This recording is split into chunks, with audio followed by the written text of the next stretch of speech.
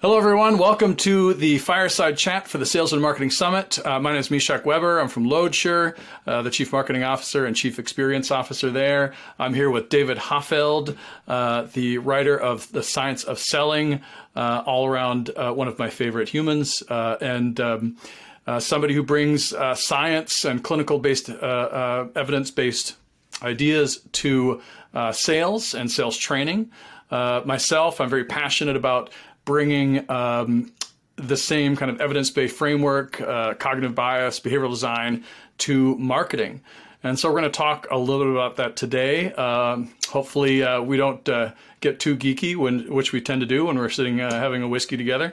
So David, we were talking recently about 2021, and I'm seeing a lot of content coming out about how we're going to improve sales and how we're going to improve marketing in 2021. There's just a lot of stuff out there that I feel like either somebody's really trying hard to sell something or they're on the wrong side of the Dunning-Kruger effect. Either one, be careful. And whereas if you follow more behavioral design approaches, evidence-based approaches, if you follow Carol Dweck's mindset and B.J. Fogg's work around habits and behavioral design, I think that you're going to have a lot more success and you're going to have more resilient teams. And at least that's what we had talked about. So it wasn't just me that thinks this. And we're talking about that a little bit today. I'm wondering kind of, first and foremost, David, what kind of comes to mind from our subject today? Yeah, it's great. It's great to be with you, Meshach. I always enjoy our conversations as well. And you're spot on. I mean, the exciting thing is there is so much powerful science that is so relevant to what sales professionals and marketing professionals do every day. And when you use this science, it really provides clarity as to why people do what they do.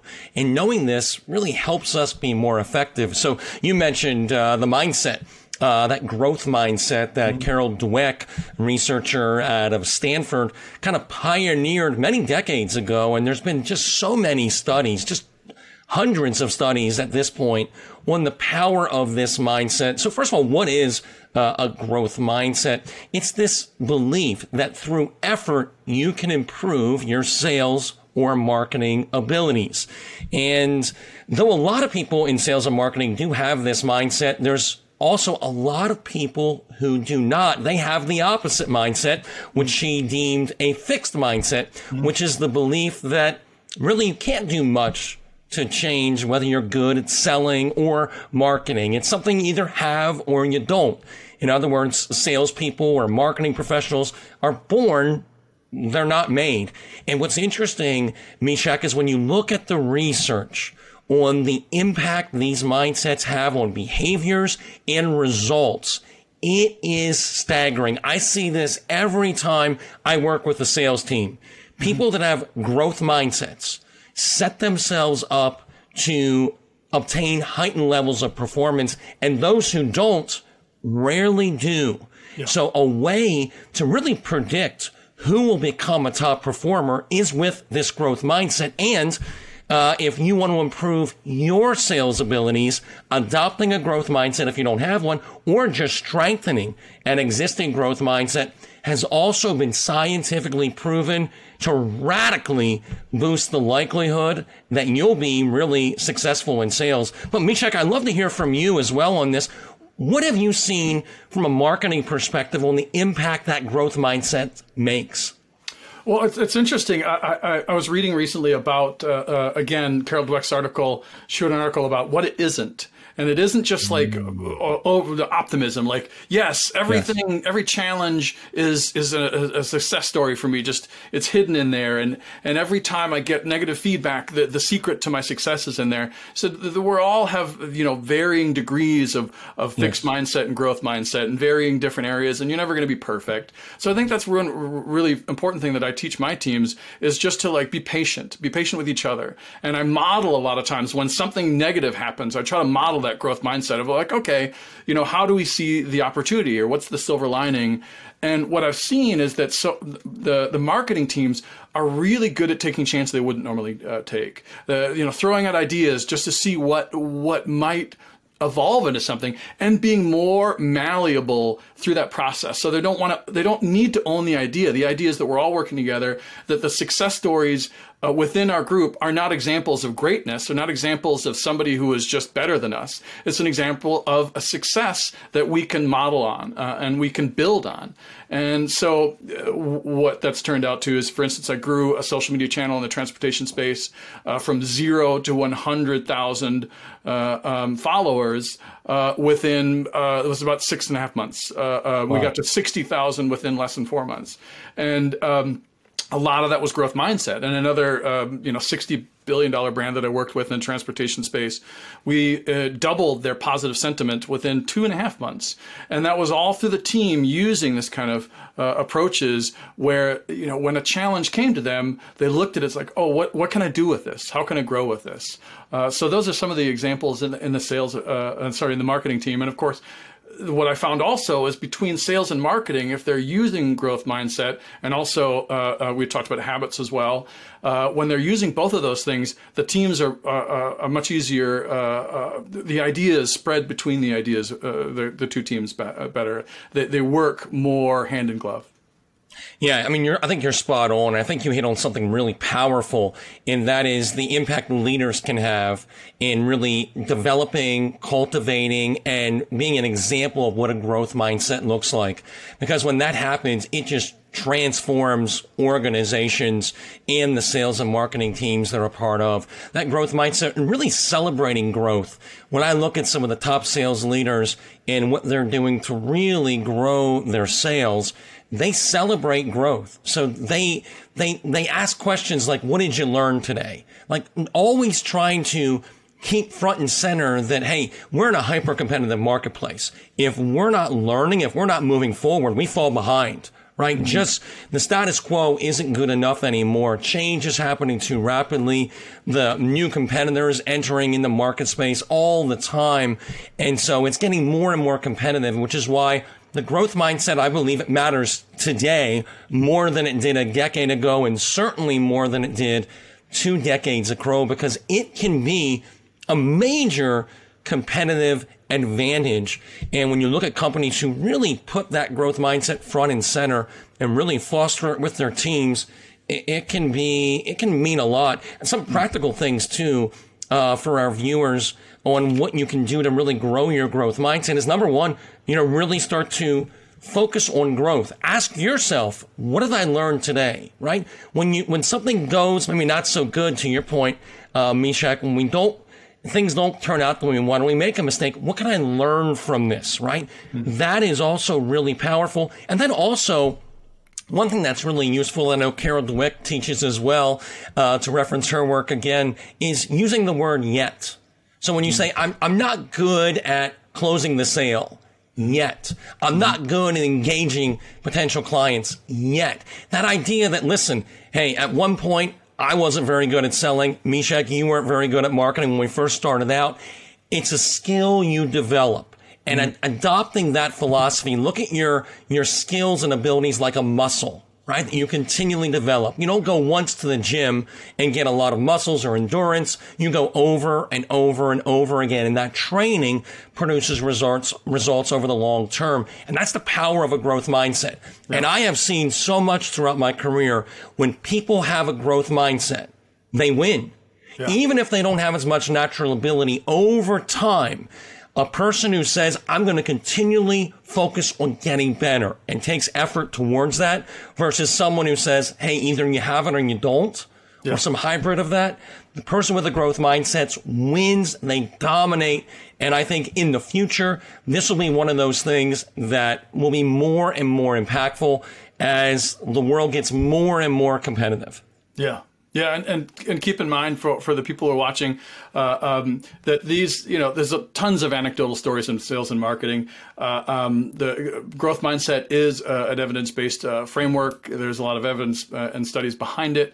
We don't just rely on Babe Ruth's famous quote, "You can't beat a guy who never gives up," which there are studies actually that show that people in growth mindset, a lot of times people fixed mindsets who are good, they grow and they get to a certain point and they plateau. Yep. But then somebody who has a growth mindset can be slower than them, but then eventually, tortoise and the hare, they beat them.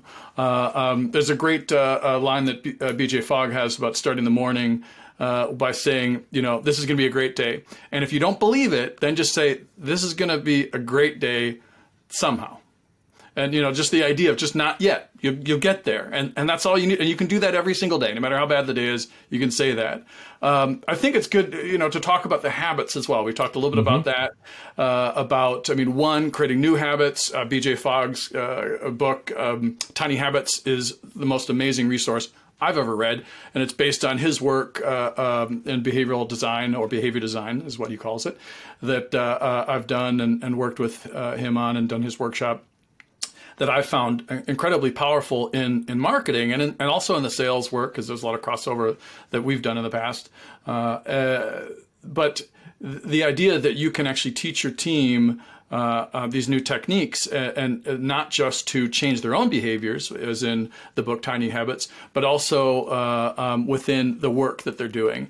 And I know that we talk a lot about that, but from a behavioral design perspective, we have both the observations of BJ Fogg and the Stanford Lab, and then also cognitive bias, and how all of that cognitive bias is just like this rich opportunities, these nudge points that we can tap into to accelerate people's trajectory down the sales path or nurturing path, whatever the case may be. And wondering if you have any thoughts on that, where people can take that growth mindset and tie it into those tactics. Yeah, I think it's a great point you bring up. All of us have these biases, is how our brains are wired, and understanding them can not only help us create context and environments that predictably influence people in a very predictable way, but also influencing ourselves. And there's a lot of these biases we can talk about, these little rules, if you will, that our brains follow when forming judgments. I know one of them that I've been using personally is something called temporal discounting. Temporal discounting is a really interesting bias. It's why it's so hard for people to save for retirement, in that throwing your future self under the bus. Exactly. We do this. Even when it's in the near future, right? So when we think about what Friday night David wants to do versus what Saturday morning David will appreciate that Friday night David did, right? I devalue what me on Saturday morning will feel like if I make certain decisions on Friday night.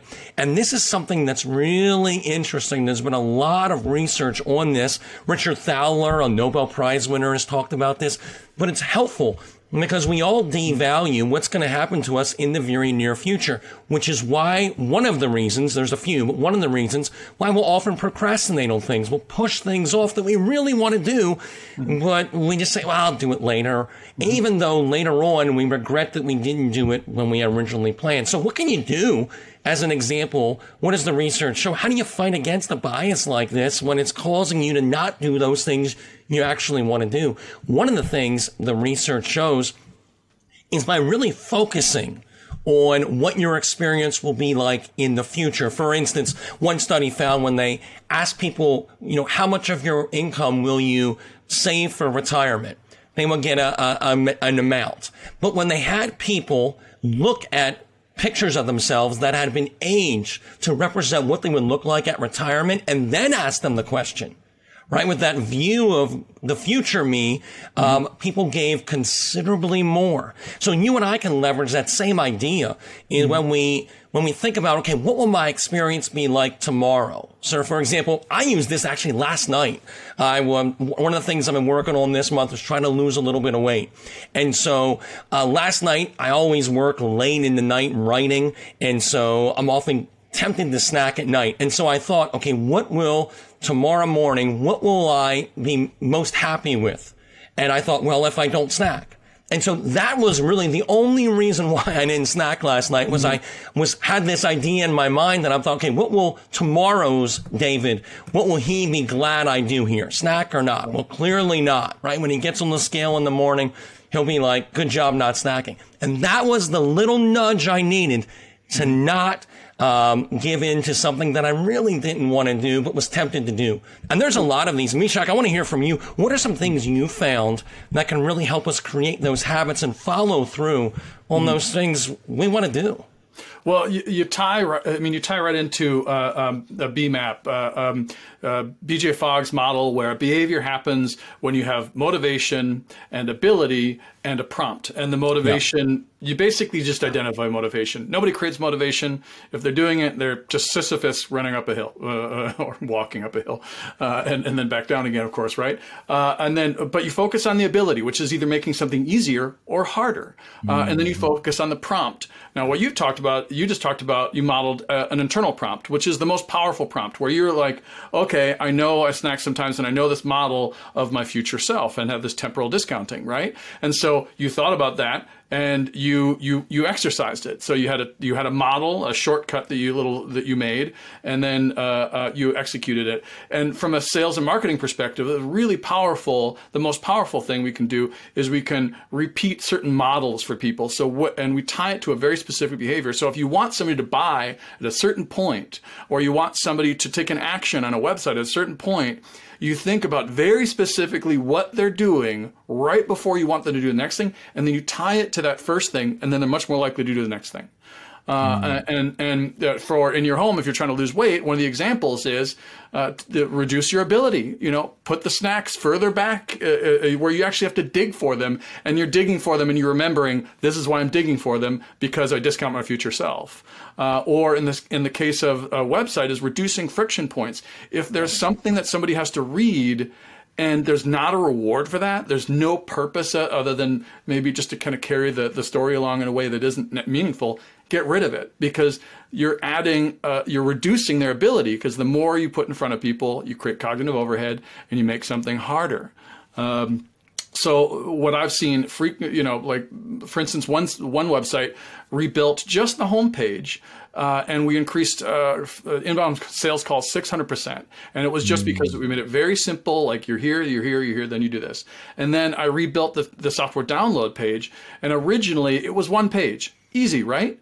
Well, this company had been around since 1995, and I rebuilt it, and I actually made it into 4 pages. Seems totally counterintuitive, but I created a narrative where they understood I'm here, then I go here, then I go here, then I go, and it brought them in the story, and then we put little rewards for every action, and we increased software downloads 300%. So just thinking about, there's a lot of other cognitive bias you tap into in a process like that, obviously, but the idea of like knowing right where somebody's head is at, like you knew, okay, at some point I'm going to want a snack.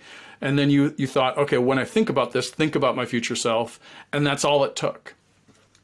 Yeah, it's spot on. I think you bring up some really, really powerful points. Behavioral economists call this like choice architecture is the word. So how do we architect choices in a way that predictably boosts compliance rates? And I think there's a lot of great research, again, that helps us be more effective by tapping into how our brains work. The more we can align how we sell and market with how our brain already works, the more effective we're going to be and the more natural something will feel to our consumer who's going through it. A couple of these little biases to leverage as well in sales and marketing. One is very common. One is social proof, right? Connects the persuasiveness of an idea with how other people are responding to it. So saying things like our most popular option or what most people in your situation will choose predictably guides people in a certain area because it de-risks the situation. Our brains assign less risk to something if a lot of people like me are doing it. And that's one thing to amplify social proof. Look for similarity. I'm more persuaded when people just like me are following a certain course of behavior. And so I'm very likely to do it. Why? It seems less risky, right?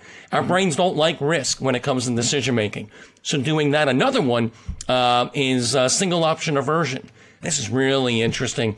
One way to increase sales and compliance rates as well is when you're offering a choice set, offering more than one option. Now, too many is not good, but what the research shows is when you only offer one, our brains are comparison machines. And so we like to, the way I get certainty is through comparison. Meaning if you show me one thing, I'm going to compare it to what I think it should be, what I paid in the past, what my expectations are, right? So that can often be harder to do. And as you mentioned, Meshack, the more friction, the less likelihood we'll make a decision. So when you present two options, and they don't have to be equal options, it can be very lopsided, but our brains instinctively compare A with B, and when we say A is better, that win de-risk the choice.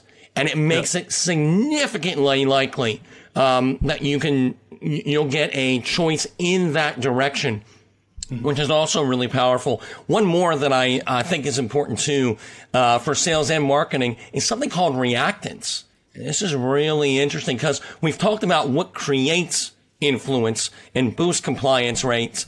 This is what kills it. Reactance kills influencers. Researchers stumbled on reactance over 40 years ago, and there's been a lot of studies on what it is. So reactance is the innate desire that we all feel when we feel that our ability to freely choose is being restricted by another, right? We don't like being pushed in one direction.